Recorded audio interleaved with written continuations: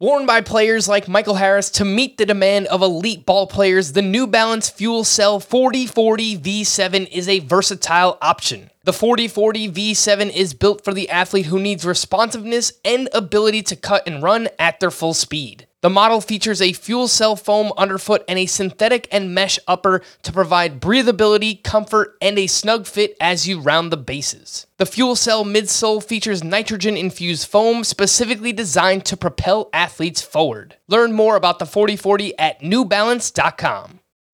Welcome to the Fantasy Baseball Today podcast from CBS Sports. High drive, center field, hit the wall, grand slam. This is magnificent. Got a fantasy question? Email fantasybaseball@cbsi.com.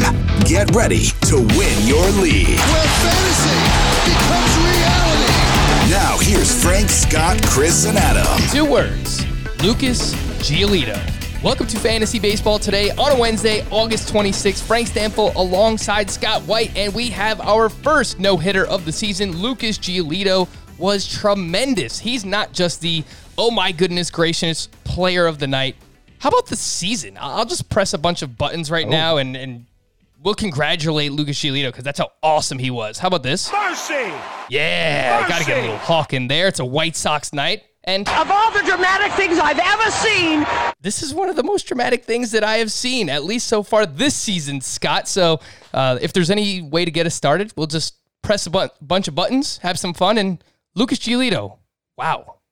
Yeah, it was a dominant performance. I didn't catch all of it. I tuned in toward the end, but like even deep in the game, he was just mowing down Pirates hitters. Like not even working deep counts that third time through the lineup.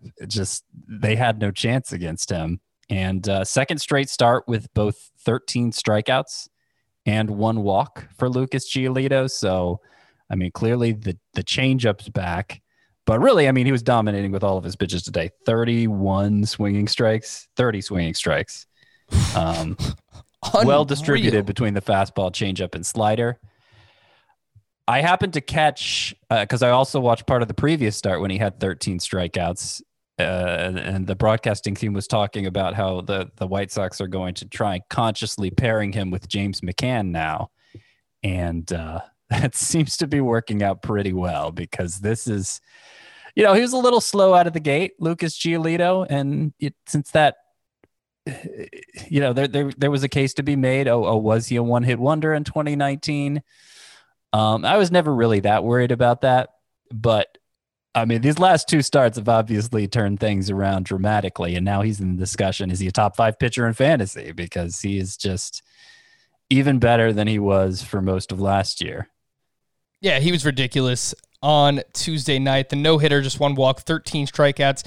Scott, you mentioned what he's done over his past 2 starts. 17 innings pitched, 3 hits, 2 walks, 26 strikeouts for Lucas Giolito. Let me remind you that 2 years ago, Giolito led all qualified starting pitchers with a 6.13 ERA. So this is just a fantastic story.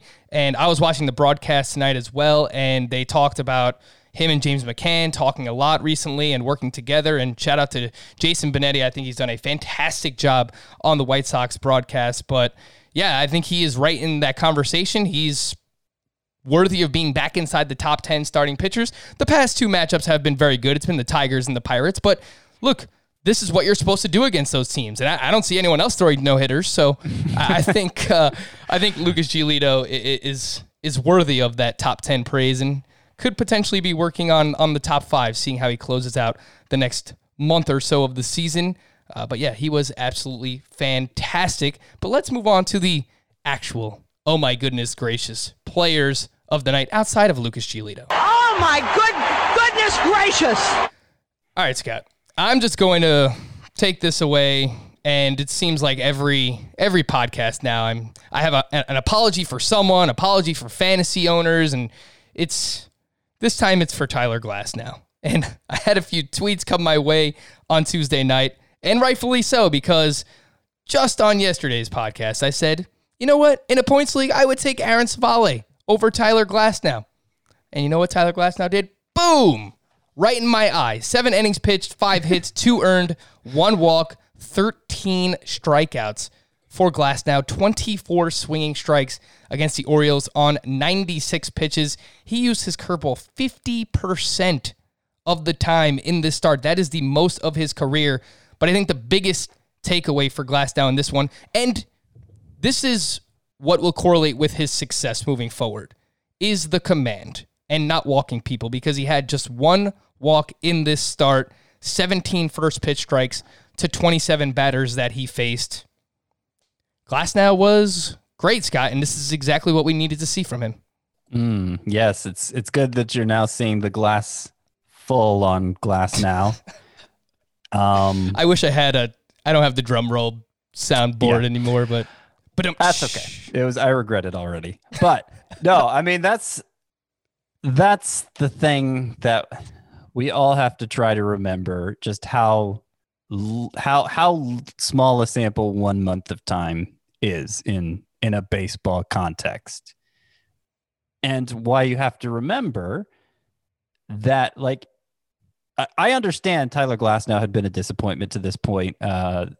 His longest start prior to the 7-inning effort was 5 2/3 innings last time out, and I think that was his first 5-inning start. So he hadn't even gone the minimum for a quality start yet.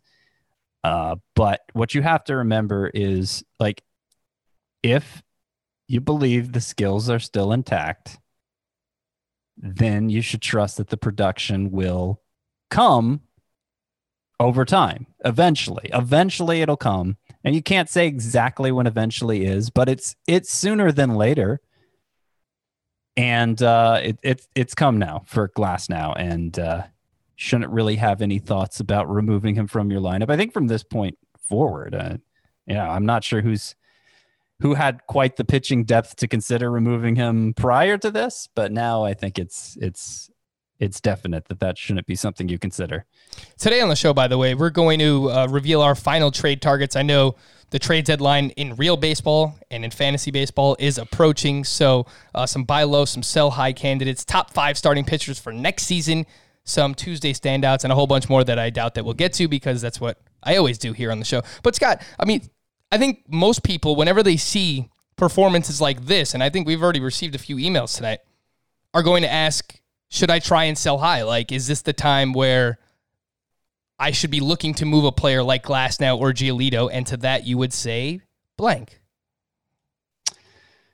No, I don't think. I think given how dominant they have the potential to be at a position where you really can't have enough, because there aren't enough to go around, and it's basically half the game in fantasy.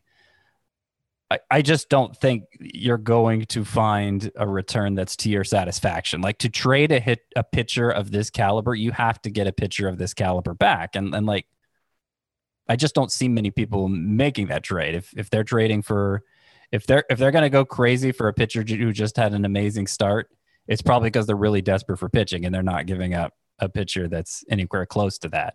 It never hurts to try. I just don't think it's especially realistic. Giolito, top 10 is where he's going to be in my rest of season rankings. Glasnow, I think I moved him up to 19. So like, they're legitimately high end at a position where that, like, a high end pitcher is the most valuable thing in fantasy baseball right now. Fair enough, Scott. So we had Giolito, we have Glasnow. Your oh my goodness gracious player, your standout from Tuesday. Who would you like to highlight, Scott? I would like to highlight Kyle Tucker.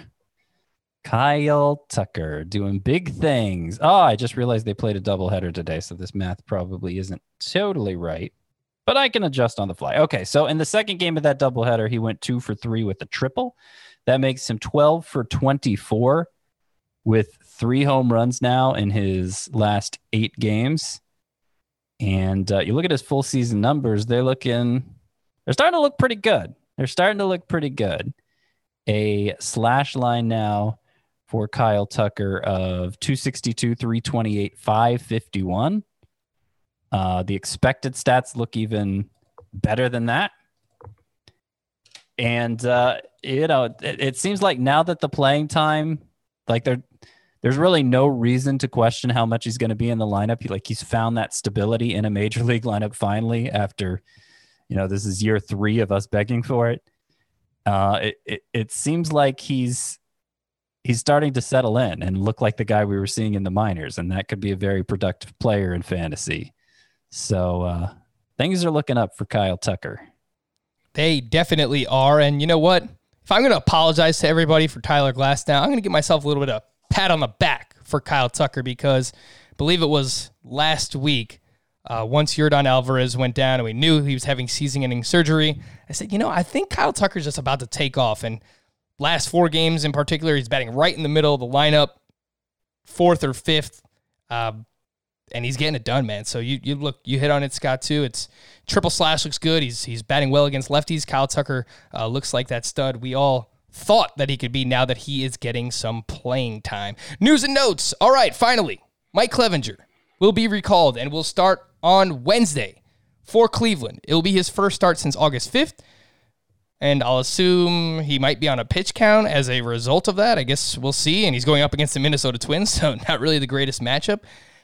The people are asking again, what do we do with Zach Plesac? Yeah, so the GM or president of baseball ops, I can't remember officially what title their front office leader has, but he had a conversation with him about how they just don't have a spot in the rotation for him right now, Zach Plesac, which, if they're rolling with Tristan McKenzie, it is true, because, everyone else in the rotation, Bieber, Carrasco, Savale, they're obviously not coming out. So that's true. Now, I think Plesac is 10 days into what would be an 18-day stretch. If he's down for 18 days, they get that extra year of service time. I don't know why they want to follow through on that at this point. So I would suspect he'll be down for at least another week, thereabouts. I'm sure there will be an opening at some point for him. It's more likely than not that something will happen to create an opening there. And as good as he's been, and I believe in terms of head-to-head points per game, he's top 5 or definitely top 10 among all starting pitchers. Zach Plesac is this year. I'd continue to stash him. Yeah, that's the main question. People are trying to figure out, should they drop him? It's tough to hold someone this long. I get it. And you can't even stash him on the IL. So yeah, he's 3rd right now in fantasy points per game behind only Bieber and Trevor Bauer. So, but that gets back to what starting pitcher looks like right now. Like we keep taking all these shots on starting pitchers off the waiver wire just in the hope they can become something halfway stable. And Plesac, you have a pretty good reason to believe is good, maybe even very good. And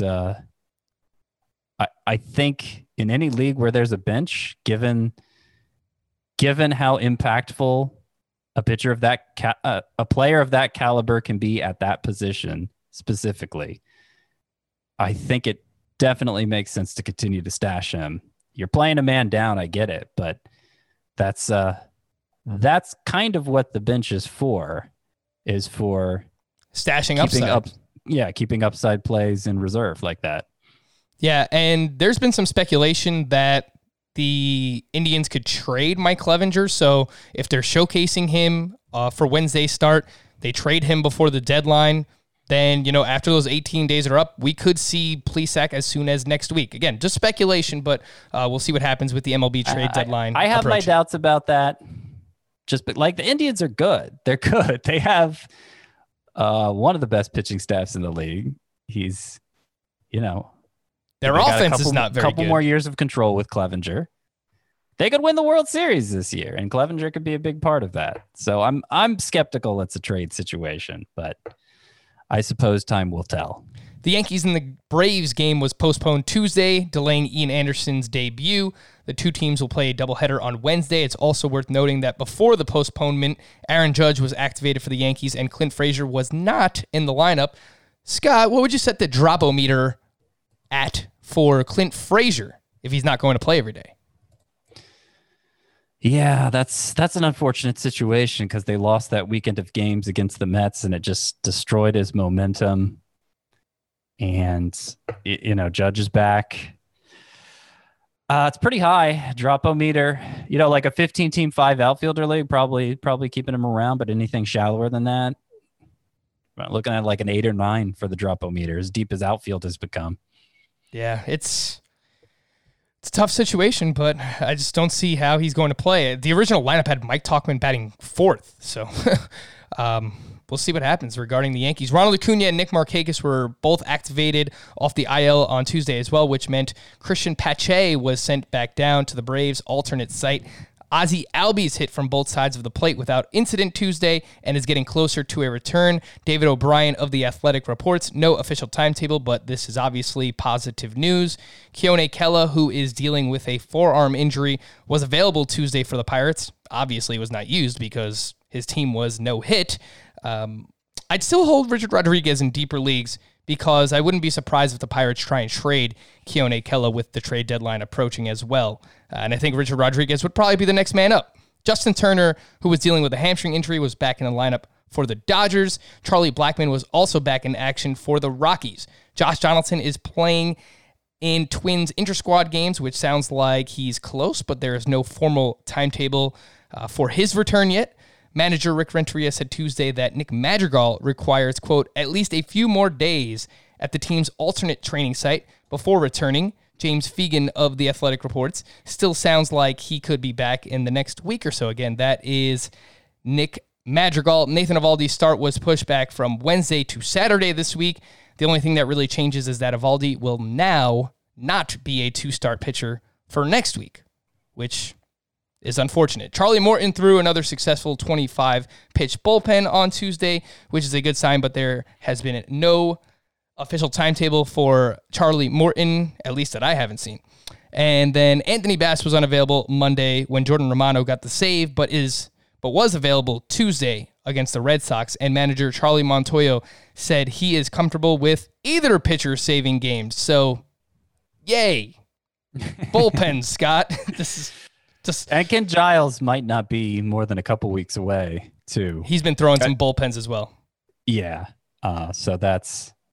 Yeah, I still think Jordan Romano is the one I want of that group for now, and I'd probably rank Bass 3rd behind Giles. But it's... Yeah, we're going to see a few different guys get saves there between now and the end of the season. Speaking of bullpens, by the way, we know how fun the Tampa Bay Rays always are, and a gentleman named Edgar Garcia picked up the save on Tuesday. The other day, it was John Curtis. So moving forward, whenever the Rays pick up a save, we're going to have a new segment here on the show. Send us your name in an email. Put Rays reliever in the subject line. Next time someone gets a save for this team, I'll either say the reliever's name or the Fantasy Baseball Today listener. Scott will try and figure out which one it is, whether it's a Fantasy Baseball Today listener or an actual Rays reliever, because the past 2 saves, I've never heard of these relievers in my life, and those are the gentlemen who are picking up saves for this Major League Baseball team. Getting back to the Blue Jays, though, Travis Shaw exited Tuesday's game against the Red Sox with right knee discomfort. He should be considered day-to-day. Bo Bichette was cleared for baseball activities this weekend, so we may see him early to mid-September, and Nate Pearson was diagnosed with a flexor strain. Scott, is this time for Pearson in Dynasty Leagues? I don't think so. No, I mean, I wonder about his availability for this season, but... I think I already saw something that said he's done for this year. Okay. Yeah, no, I imagine he'll be rested and ready to go by next year. I mean, do you have concerns? No, I just hope this doesn't preclude a bigger injury. Because we see sometimes these flexor strains could be precursors for Tommy John, but God forbid, let's not have that happen to Nate Pearson. I think that there's still a lot to be excited about. And you know what makes me say, Scott? Credit card debt. You don't need to be an expert to know that consolidating credit card debt into one low fixed rate can save you money. Start saving today with a credit card consolidation loan from Lightstream. Lightstream's fixed rate credit card consolidation loans start at 5.95% APR with auto pay and excellent credit. Get a loan from $5,000 to $100,000 with absolutely no fees. Look, I know it's tough to deal with credit card debt. It can be really overwhelming. Luckily, Lightstream can help. Here's what Ethan had to say about Lightstream. I have borrowed multiple personal loans throughout my professional career, and you guys offer by far the most outstanding overall experience of all of them. I look forward to much more business with you over the years. Our listeners can save more with an additional interest rate discount. The only way to get this discount is to go to lightstream.com/strike. That's lightstream.com/strike, STRIKE. Subject to credit approval, rate includes 0.50% auto pay discount. Terms and conditions apply, and offers are subject to change without notice. Visit lightstream.com/strike for more information. Scott, our email of the day is from Anthony. And he asks, can you possibly spend some time talking updated keeper rankings? One of my teams is a dumpster fire, and I wouldn't mind upgrading my pitchers for next year. Can you possibly give me your top 5 to 10 pitchers going into next season? And I'll throw one on top of that for you, Scott, because this is something that I've wrestled with in the past as well. If you look like you're out of it this season, the deadline is approaching, you don't think that you're going to make the playoffs, you're starting to plan for the next season, do you have a problem with fire sailing your team this year to help someone else, but in order to get keepers to help you for next year and years to come? Is that something that you would condone doing? And who are your top 5 pitchers heading into next year at this point? Oh, yeah. Yeah, you it's a no-brainer. Within the framework that the league provides. You have to be a good steward of your team. You have to do what's in its best interests. And if you're clearly out of it for this year, that means going all out for next year. Now, I can understand how onlookers in that league might be like, see you trading some stars that you're not going to keep, some really good players anyway, that you're not going to keep to a team that's in contention, and being like, that's not fair. Why does this competitor of mine get a big influx of talent? Because this guy's going all in for next year. But like that's a rules problem. Like if it's really egregious, that's a problem with the league's rules, not a problem with the person who's looking out for his team's interests. And like you can set up a keeper league so that, obvious 3-for-1 trades. I'm not going to keep these guys, so I'll get this one that I will keep. Like you can set up the rules so that that's not going to cause too much mayhem. So as for the top 5 pitchers for next year, I mean, the obvious top 3 are Bieber, DeGrom, and Cole, right? In some order. I agree. That's 3. Yep. I mean, as of right now, I'm still inclined to believe Scherzer, we're going to think of him as number 4 heading into next year. He doesn't have a lot of long-term keeper value because of his age. And so I'm not sure the exact setup of your league, how much that matters to you. But I would suspect he'll be in the top 5 still, and I would still put Walker Buehler in the top 5. Probably the leading candidates, if you wanted to bump out Scherzer, would be Aaron Nola, maybe Lucas Giolito, Trevor Bauer. Boo. No, I'm just kidding. Jack Flaherty's probably still a candidate, especially if your league incentivizes long term. I mean, Jack Flaherty's very young. Lucas Giolito's very young. Bowers, he's getting up there in age.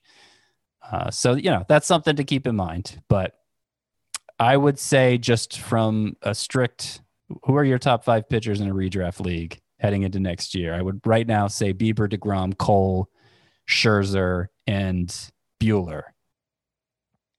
Yeah, I don't think that's crazy. I might put Aaron Nola ahead of Walker Buehler, but we'll see how Walker Buehler finishes out the season this year. He was phenomenal in his last start. Sonny Gray is a name that I also think is on the cusp here. I think he's inside the top 10. Yu Darvish is a name that has been fantastic as well. And then some younger pitchers who you might want to target in a keeper league if they went at a discount this year, and that affects, their keeper status for years to come. Zach Gallen, Max Fried, Jesus Luzardo, Dinelson Lamet, and of course Aaron Savale, who I'd rather own over Tyler Glasnow. Remind everyone of that. Why don't you say Glasnow then?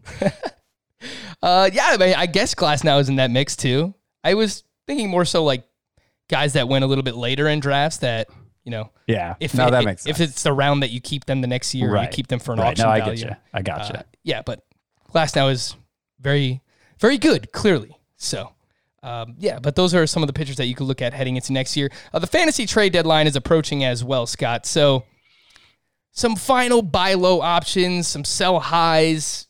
Who are you personally trying to go out there and acquire for this stretch run, Scott? Well, it's interesting that you bring this up because I was just thinking today, seeing Eric Hosmer hit a home run for the Padres. Things are still looking awfully promising for Eric Hosmer. He had that issue with the stomach that had him in and out of the lineup, even put him on the IL for a while, and has been kind of cold since then. But the way his batted ball profile has changed and the way he's impacting the ball is still very strong, to the point that his expected batting average heading into Tuesday was 303. His expected slug was 639.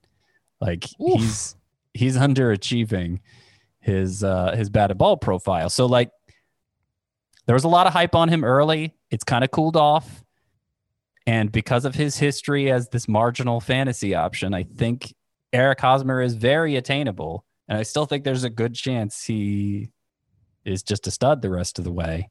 I also like, I wrote an article on CBSSports.com went up Monday, 5 players who I think are on the verge of stardom, and it included another Padres hitter who we talked about recently, Jake Cronenworth, who's triple eligible, first, second, and short. And his expected batting average is over 400 coming into today. Distant first in that category. And yet, like, you look at the batted ball profile and there's nothing that screams, other than that number itself, there's nothing that you're like, okay, so he's obviously going to regress here. It's not like he's in the 99th percentile in hard hit rate or average exit velocity. His strikeout rate is low. His BABIP, while high, I mean, it's like in the 370 range. It's not, it's not 420. It's not something where you're like, obviously this is going to come way down. So like Jake Cronenworth seems like he might be on the verge of being a stud. Others in that column included Jesse Winker, Framber Valdez, who you'd be buying high on at this point, but I think it might be worth it. Corbin Burns and Giovanni Gallegos. I think, my number one target, and this was kind of my philosophy heading into 2020, is I feel like the players, and I referred to it already twice in the show, but the players who have the most value by far, the ones who matter the most, make the biggest difference for your team winning and losing, are starting pitchers, quality starting pitchers, having guys you can really rely on to set you apart at that spot. So in all my leagues, I'm always looking for more high-end starting pitchers, any way I can get them. And obviously some are going to be more attainable than others. Jack Flaherty owner might be kind of frustrated with him at this point because he's been unavailable for so long and he's having to build up again. But there's no reason to think Jack Flaherty isn't going to be great the rest of the way. Carlos Carrasco, still have a lot of faith in him. Honestly, I don't think Chris Paddock is a bad buy low. It's not. Or Jose Barrios, who's kind of, they look like they're very similar pitchers at this point, but I think they're both going to be bankable going forward. Even Mike Clevenger, I could see making a play for him. Scott, I will just say, just regarding this article, I'm sure it's a fantastic article, but visually, the one thing that I took away from this was your use of a Golden Girls gif. Yeah. You have Blanche splashing water on her face. Oh, yeah. I had to cool myself down after getting amped up over Jake Cronenworth. So, yeah, it demanded the use of a GIF, I feel like, in the article there.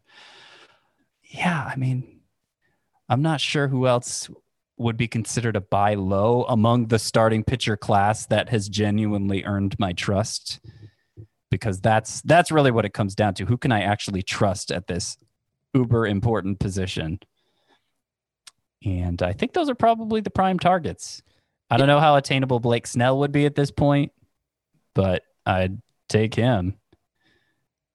I don't know. Do you see anybody else there? Or do you have any other candidates otherwise? I have some buy lows, no pitchers, though. I think the ones that you hit on, Carrasco and Paddock, if you trust that they are going to be better, and that means, you trust the stuff being, better moving forward, obviously. Carrasco and I'm telling you, you should.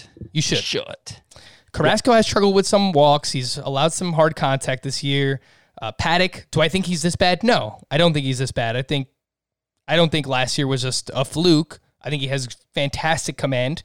But we might have some rough stretches coming for him, and because that third pitch again. So I worry a little bit more about Paddock, but those are probably the high-end names that are worth looking into as buy low options. Some hitters that caught my eye. Matt Olson, he did hit his 10th home run on Tuesday, but he was batting 164 entering that game with a 427 slug. His expected batting average was 244, which is probably what we were expecting out of Matt Olson, and his expected slug was 514. So he is vastly underperforming his expected stats, and he's actually performed really well against lefties this year, which is something that has always hampered Matt Olson, and he's struggling against righties. So eventually I think that that's going to even out a little bit. Maybe he starts to perform a little bit worse against lefties, but he will 100, you can't guarantee anything, but I think he will be better against righties. Vlad Guerrero, and I've mentioned this before, I think he's starting to heat up, and I think that we're not noticing because he's not just hitting a bunch of home runs or anything, but 1 for 4 with 2 RBI on Tuesday. He's batting .278 with an .881 OPS in August.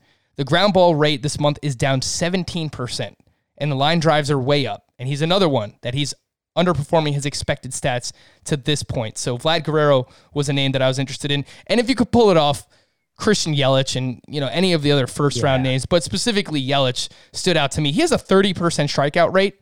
That's just not like Christian Yelich, and he's still impacting the ball very hard. He has a 222 BABIP, whereas he's a career 356 guy. I think we have enough of a track record. I think Christian Yelich is going to be better over the next month of the season. So if you can pull it off, that's something that I would look at.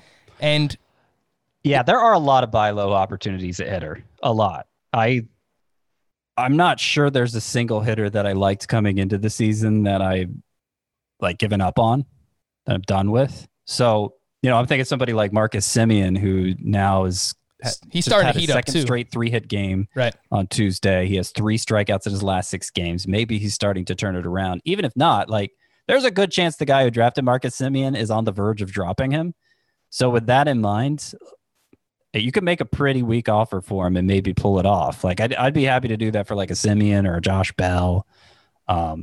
Certainly somebody like Nolan Arenado looks like a buy low. I don't think the Nolan Arenado guy is on the verge of dropping him, but I think you could buy him at a discount, and such a stable track record. I'm very confident this next month is going to go better for him. Pretty confident in JD Martinez too. Really just about any hitter I believed in coming into the season. If you know what a buy low is and you trust that you're genuinely doing it for them, I think that's a wise move.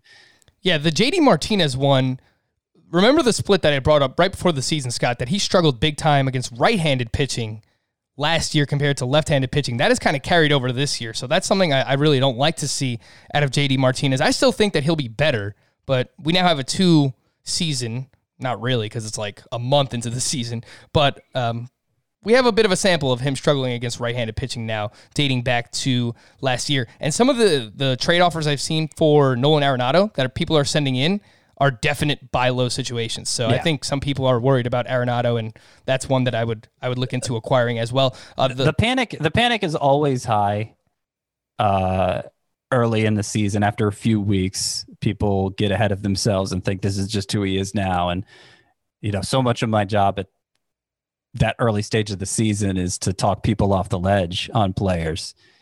But the panic has got to be higher than ever when a month in the season is halfway over, so that seems like a really good opportunity to exploit people's emotions, their sense of panic, and do some truly heinous things to them. My maybe most obvious sell high candidate right now is Christian Javier, who went up against the Angels on Tuesday, 5 2/3, 3 hits, 3 earned, 2 walks, 5 strikeouts. Did have 11 swinging strikes on 89 pitches. I think somehow if you can turn him into Carrasco or Paddock, it sounds crazy. But last week we laughed when Scott said, you could trade away Zach Wheeler for Luis Castillo, and then someone emailed us that they actually did it. So crazy things happen in leagues. So I would try to sell Christian Javier if you can. He's not getting a lot of swinging strikes. He's really a 2-pitch pitcher. Fastball isn't a great pitch. I think we're going to see some regression from Javier over the next month or so. So he's someone I would be trying to sell. All right, Scott. The rest of Tuesday, let's kind of run through a lot of what happened. And I want to ask you if these guys are worth dropping. So, he gone? Question mark? He gone, and he gone, and he gone. Shohei Ohtani, who is someone I wrote in here because he had a terrible game 1 of the doubleheader, and then he had a great second game where he had 2 hits, 2 RBI, and picked up his 3rd steal of the season. Ohtani, the hitter, Scott, where are we at on him? Would you be all right dropping Ohtani? I think in a traditional head-to-head points lineup, 3 outfielder spots, 1 utility. I mean, obviously there's only the one spot you can play him in, utility, but there's going to be a lot of competition for other players you want to put in that spot, and he doesn't quite play every day, though. It's gone up since he stopped pitching. I think he's droppable in that format. I think in categories leagues, especially since he's capable of stealing some bases, you probably need to hold on to him. Yeah, this is a nice game here, but I tend to agree, and I've told a few people that they could drop him already. It's the injuries just might be affecting his ability to hit as well, so I don't really mind it. Awesome real life player. He'll probably be great next year again, but I'm all right dropping Shohei Ohtani. How about Brandon Bielak and Tyler Chatwood, Scott? These guys, not so great on Tuesday. Chatwood could not escape the first inning. He allowed 4 runs. Bielak, rather, could not escape the first inning. He allowed 4 runs, 3 of those earned with 3 walks. He is 47% rostered. Tyler Chatwood just returned from the IL against the Tigers, and he walked 5. He allowed 2 earned, recorded just 4 outs. He is 59% rostered. Would you drop either or both? They go. That was easy. Joey Votto, we haven't talked about him in a while. I assume most people have dropped him already, but you don't see this often from Votto. 0 for 4 with a golden sombrero on Tuesday. Scott, he go? He go.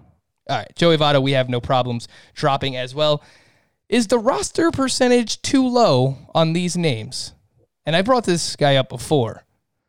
I used to love Andrew McCutchen, by the way, this guy. He was one of my favorite players. I have a few Andrew McCutchen shirts. He stole 2 bases on Tuesday. He has 11 hits over his last 8 games. He is 66% rostered. How does that roster percentage sound to you, Scott? Too high. It seems too high. Man. He's just such a points league specialist now. The main thing he does is get on base. Doesn't hit for the power he used to, run like he used to despite this 2 steals today. Doesn't hit for the batting average he used to. He gets on base a lot, and he hasn't been getting on base a lot this year. And of course, points leagues, there's a much higher threshold to meet to be a startable outfielder, just because there's fewer spots to fill across the league. So that it surprises me that he's still rostered in that many leagues. I think it should be probably below 40. Oh gosh, come on, Scott. I will say, we play in a 12-team points league together, our podcast league, and he's available.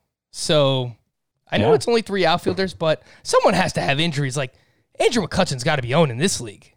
I mean, he's so good in points leagues. Yeah, he's heating up. I'm a little bit more optimistic on Andrew McCutchen, but again, I have a history with him. Jonathan Scope, low key, he's kind of crushing it for the Tigers right now. 1 for 3 with a grand slam and a walk on Tuesday. He's batting .288, 36% roster percentage. Is that too low, Scott? It's not very high, so I guess it could be higher. He's certainly hot right now.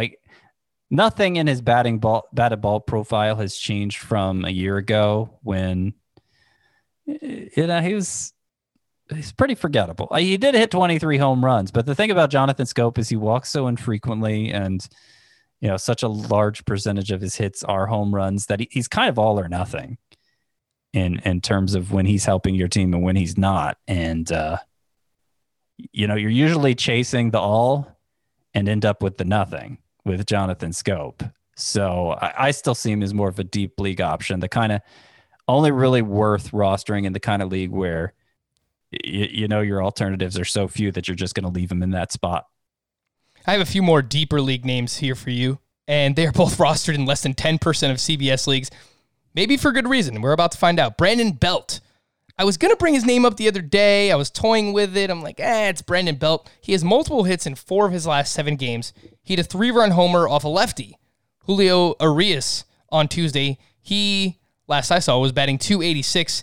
And then Roman Quinn. Look, if he needs steals, he's fast. He had 2 steals on Tuesday. He now has 5 total and has started 4 of the last 5 games for the Phillies. So, deeper league, Scott. Brandon Belt, Roman Quinn. Any interest?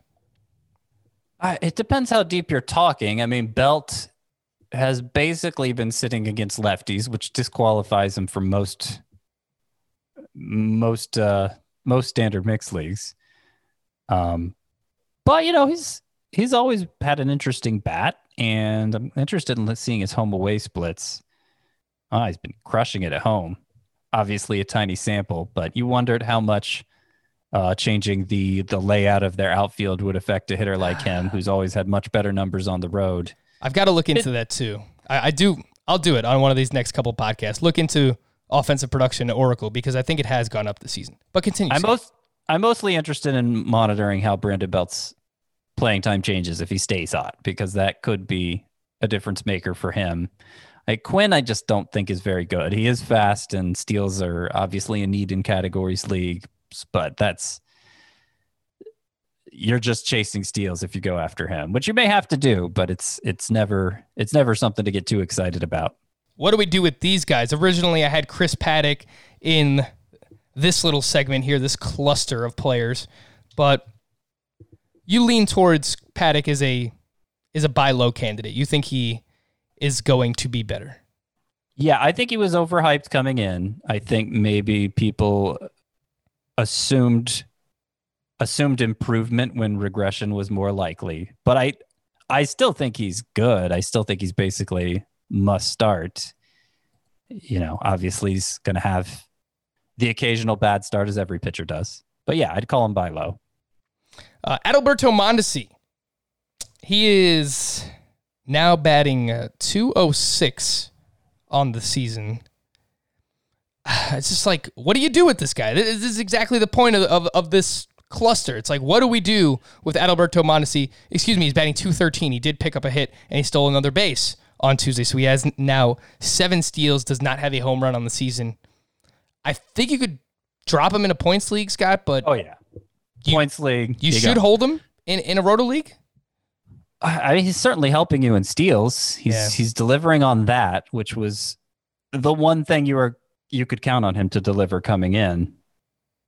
I think 2 things that are important to remember for Adalberto Mondesi before we write him off for good as a hitter is that he's 25 years old, so still young, and he's coming off shoulder surgery. So you don't know how that's impacting him at the plate. Jesse Winker, who now is a hot thing in fantasy again. I mean, his skills basically declined last year. I think the first year coming back from that same shoulder surgery. So that's, he has much better bat skills than Adalberto Mondesi to begin with, but it stands to reason Mondesi is struggling in part because of that. But his bat skills are pretty poor, and I think there's a good chance he's just never going to offer much in the way of hitting, and yet will always remain a fan. Like he'll be, would we call him another Billy Hamilton? Is that taking it too far? I was thinking that earlier. More power potential than Hamilton did. But there's a chance he becomes something like that, where he stays in the lineup because he's such a good defender, and anytime he's on base, he's going to run a lot, and that gives him some value, but never as much as we're hoping for. I think it's a great point that you bring up, and I forgot actually until now that he did have shoulder surgery because it happened so long ago, and then we didn't know if he was going to be ready for the actual start of the season back in March. And then I just assumed with all this time off that like he was just going to be good to go. But Chris has brought that up before as well regarding Winker, regarding Michael Conforto, who had shoulder surgery in his first year back. He wasn't as good. So maybe this creates a buying opportunity for next year for Adalberto Mondesi in drafts. Yeah. It'd have to be pretty low. I just compared him to Billy Hamilton, which I guess says it all right there. That's obviously looking more glass half empty on Mondesi, but I am running out of confidence in him. Scott, who are you more likely to pick up? Spencer Turnbull had a bounce-back game, 5 2/3 shutout with 5 strikeouts against the Cubs. Seth Lugo returned to the rotation, 3 perfect innings with 5 strikeouts against the Marlins. Lugo is 64% rostered. Spencer Turnbull is 56% rostered. Oh, Lugo, for sure. Give me mystery box. I mean, this was a good start for Turnbull, recovering from a couple clunkers, but there's not really anything he excels at. There's too many walks. There's not enough missed bats. He's not really this great ground ball pitcher, and he pitches for the Tigers. So, like, where's the upside for Turnbull? I don't see it.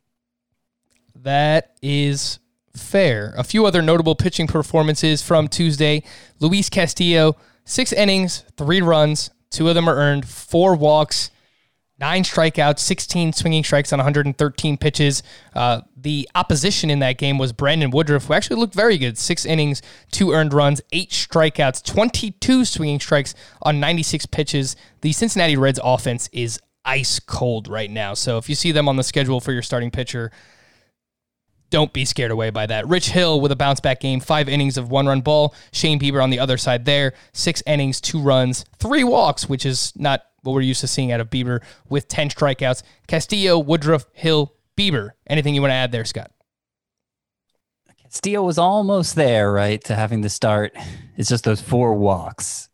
4 walks. There's always something. And he ended up taking the loss because Woodruff was so good. So I'm sure it didn't feel great for the people who have Castillo, but keep the faith. Keep the faith. It is coming. Better days are ahead. I can promise you that. Yeah, that's probably the biggest one for me. I mean, it was a good start for Hill, and I think if he got dropped into your league, better days are ahead for him too. So make that pickup. I'd be willing to call him a buy low too, provided the cost was next to nothing. Yeah, his roster percentage was 73%. So, not nearly as low as some of those other names we mentioned, Turnbull and Seth Lugo. He might be lying around in some 10-team leagues, but yeah, I tend to agree. I mean, the swinging strikes weren't really there today, but the fact that he bounced back and looked good, I think you kind of give him a pass for his first start back last time out when he wasn't nearly as good. Let's just do a shout out to Trevor Story. I feel like we haven't mentioned his name at all this season. He's basically just doing what we expected, so there's not really much to say about him. But he's hitting .297 with 9 home runs. He picked up his 6th steal on Tuesday. He has a career low 18% strikeout rate. He is absolutely crushing the ball. He is a top 5 hitter in both formats. Yesterday we spoke about Juan Soto moving into the top 5 potentially in next year's drafts. I don't think Trevor Story is far off from that either. He's been fantastic, Scott. I don't know if there's anything that you really need to add regarding Story. There isn't, though. I mean, right now the biggest consideration when I'm imagining how the start of next year's draft is going to look is where you slot the pitchers relative to the hitters, because I feel like even more people are going to be on board with going hard after those guys early in the draft, and it may push them up. So even in like a roto league, we see 4 or 5 starting pitchers taken in the first round, which might push Story down more to the end of that round. I don't know, but that's obviously a different conversation, a conversation for a later time. I'm kind of looking forward to talking about like next year already. Like I'm getting giddy thinking about drafts next year. But what I've thought so far is I think at least the first round is going to look somewhat similar to this year, where we're going to have 3 or 4 hitters at the top. Whether it's Trout, Juan Soto, Mookie Betts, Fernando Tatis is going to be in that mix. Then I think we see those 3 starting pitchers in the middle of the first, Bieber, Cole, DeGrom. And then I think we start to get back into like Acuna, which might even be inside the top 5 as well. Acuna, Yelich, Trevor Story. I think those are all kind of like mid-first round picks as well. But it's going to be fun. It's going to be fun to talk about in the offseason as well. All right, we're going to take a quick break here. When we come back, we're going to answer some of your questions. And we got to get back to stream or not to stream for Wednesday starters. We'll do that here on Fantasy Baseball Today.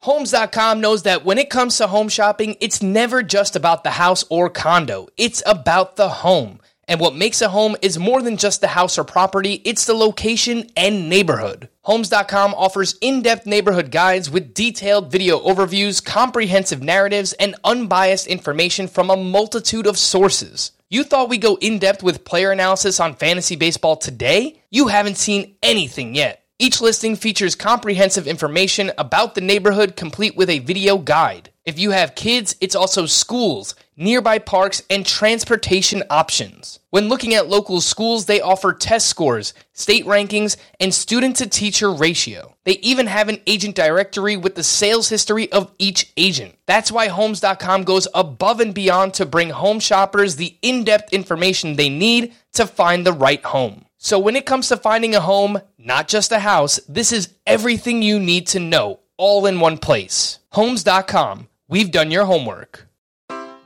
Take your business further with the smart and flexible American Express Business Gold Card. You can earn 4 times points on your top 2 eligible spending categories every month, like transit, U.S. restaurants, and gas stations. That's the powerful backing of American Express. 4 times points on up to $150,000 in purchases per year. Terms apply. Learn more at americanexpress.com/businessgoldcard. Welcome back to Fantasy Baseball Today. And Scott, I know that there was a Marlins prospect who made his debut on Tuesday that we potentially overlooked. Trevor Rogers was pretty good in his debut. What do you have on him? Yeah, I mean, kind of a mixed bag. 4 innings. He walked 5, so he wasn't able to pitch much more than 4 innings, but he struck out 6, 12 swinging strikes on 87 pitches, and he allowed only 1 hit in the 4 innings. And he's a prospect, like he wasn't on any top 100 lists, but he's one of those pitching prospects who, because the sea of pitching prospects is so vast, and because the ones who actually amount to something, is a puddle by comparison. It's really hard for anybody to sort out which of those pitchers are going to become part of the puddle, what part of the sea is going to form that puddle when all those pitchers arrive. And like Rogers, looking at his minor league numbers, especially at high class A last year, 2.53 ERA, 110 whip, 10 strikeouts per 9 innings, a good walk rate.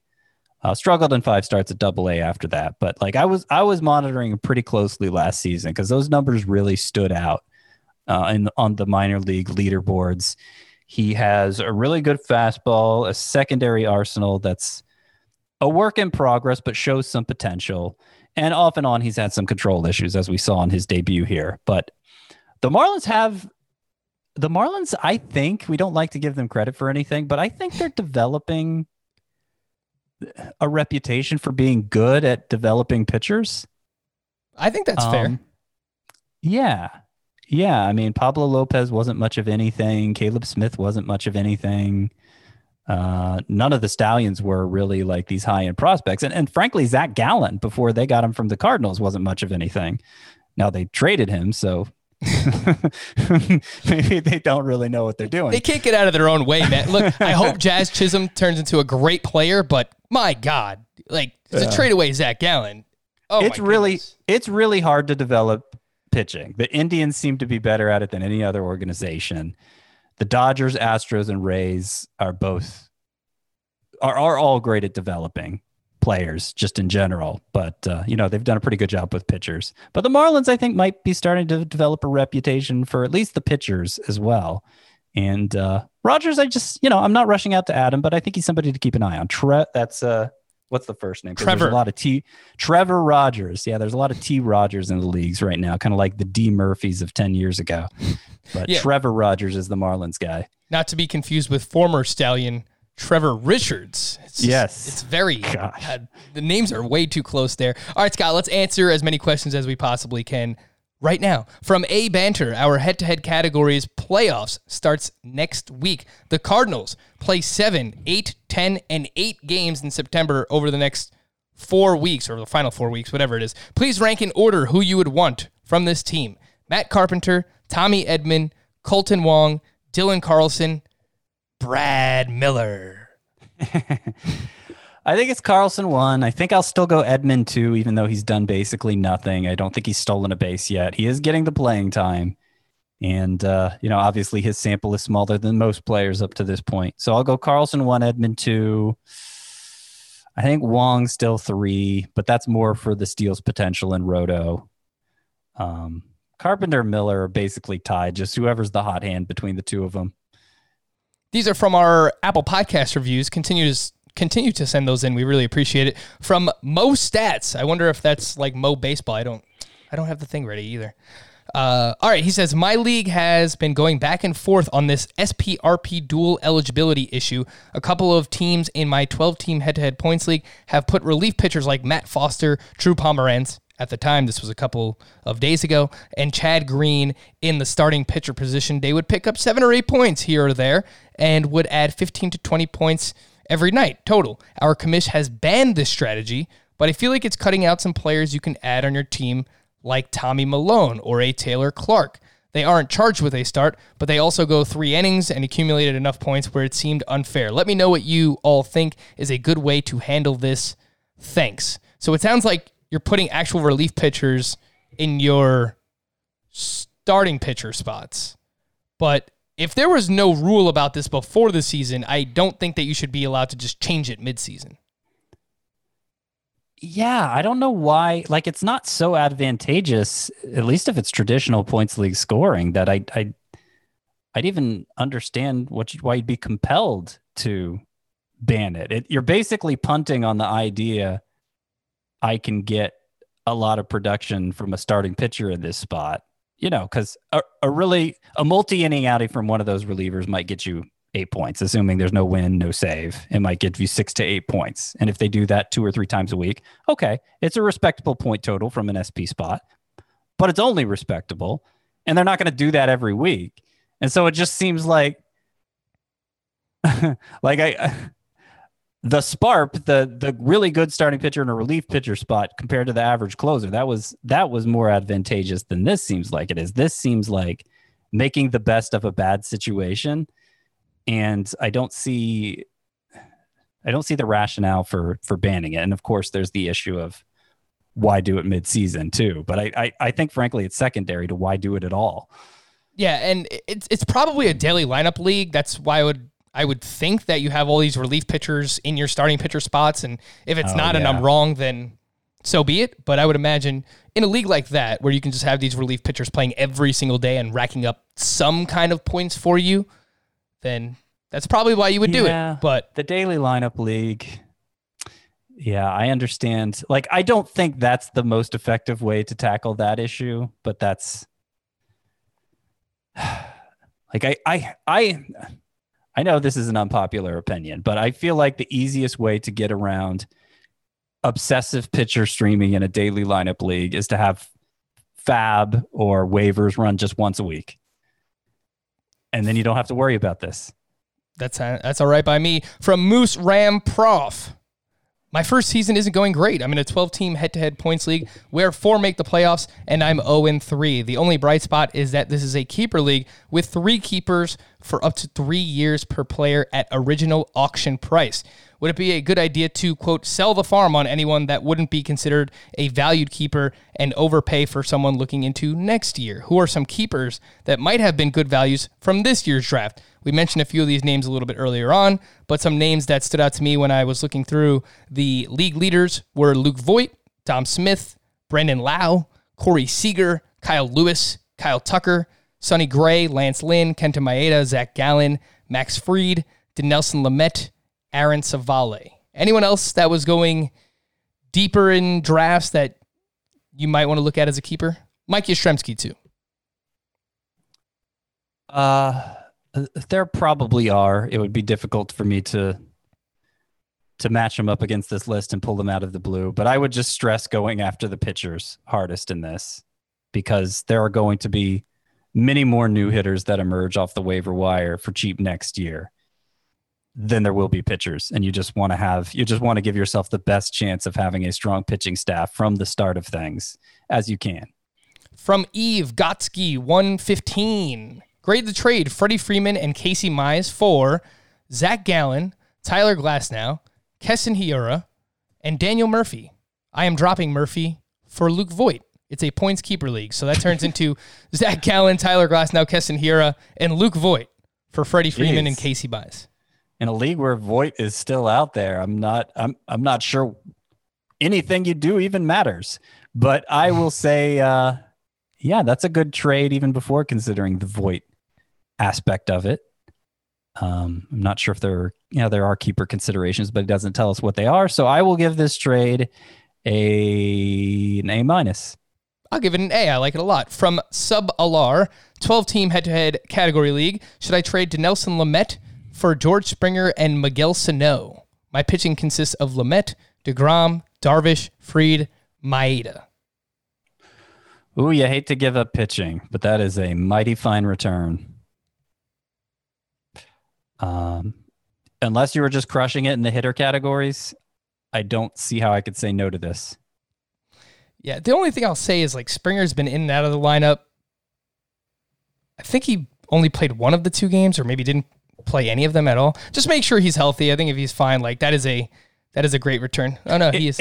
I will also say if it's obvious Springer and Sano would be starters for you. If you're going to trade for the 2 of them just to have one sit on your bench, it's probably not worth it to give up a high-end pitcher in Lamet, just given the state of pitching right now. To stream or not stream for Wednesday, let's run through some of these names. Trevor Williams at the White Sox. Scott? No. How about Dallas Keuchel on the other side? That's a no-brainer. Ian Anderson going up against the Yankees in his debut. Ooh. No, you don't want to do it. Masahiro Tanaka against the Braves. Better not. Max Fried is he a must start against the Yankees? Probably, right? Yeah, I would say so, yeah. Aaron Nola is a must start. Patrick Corbin is a must start. This person's name is Brewer for the Red Sox, so I assume he's bad. Asher Wojciechowski at the Rays. No. No. How about Trevor Richards on the other side against Baltimore? No. Okay, I mean, I kind of thought about it. John Lester at the Tigers. Got blown up his last start. I think the last 2 starts. Decent matchup. The Tigers stink. I don't know. Somebody called me out for making fun of the Tigers today. I don't feel like I make fun of the Tigers. They stink. They do. But they're trying to stink. That's their game plan right now. So that's, you shouldn't be offended by that as a Tigers fan. That's how you got Spencer Torkelson. Yeah, that's a sit for me.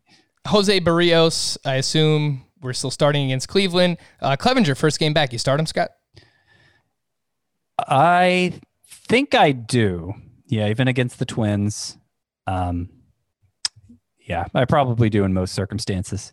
Eliezer Hernandez at the Mets. Yeah, I'd do that. Jacob deGrom is must start. Mike Fiers at Texas. No. Colby Allard versus Oakland. No. Sonny Gray is a must start. Adrian Hauser at home against the Reds. Sure. As I mentioned, that lineup is ice cold. Jake Junis at the Cardinals. No. Dakota Hudson on the other side against the Royals. Ooh. I had a points league scenario, I would. If I was looking for a win specifically, I would. Always worry about the whip a little with Hudson. Taijuan Walker, who apparently is on the trading block at the Padres. Nah. Dinelson Lamet is must start. John Gray on the road. Oh, this is going to be a fantastic game to watch. John Gray against Robbie Ray. What can possibly go wrong? Oh my God, skip. Clayton Kershaw is a must start. Kevin Gausman at home against the Dodgers. If I was chasing strikeouts, I'd do that. Otherwise, no. He is Scott. I am Frank. Thank you all for listening and watching Fantasy Baseball today on our YouTube channel. We'll be back again tomorrow. Bye-bye.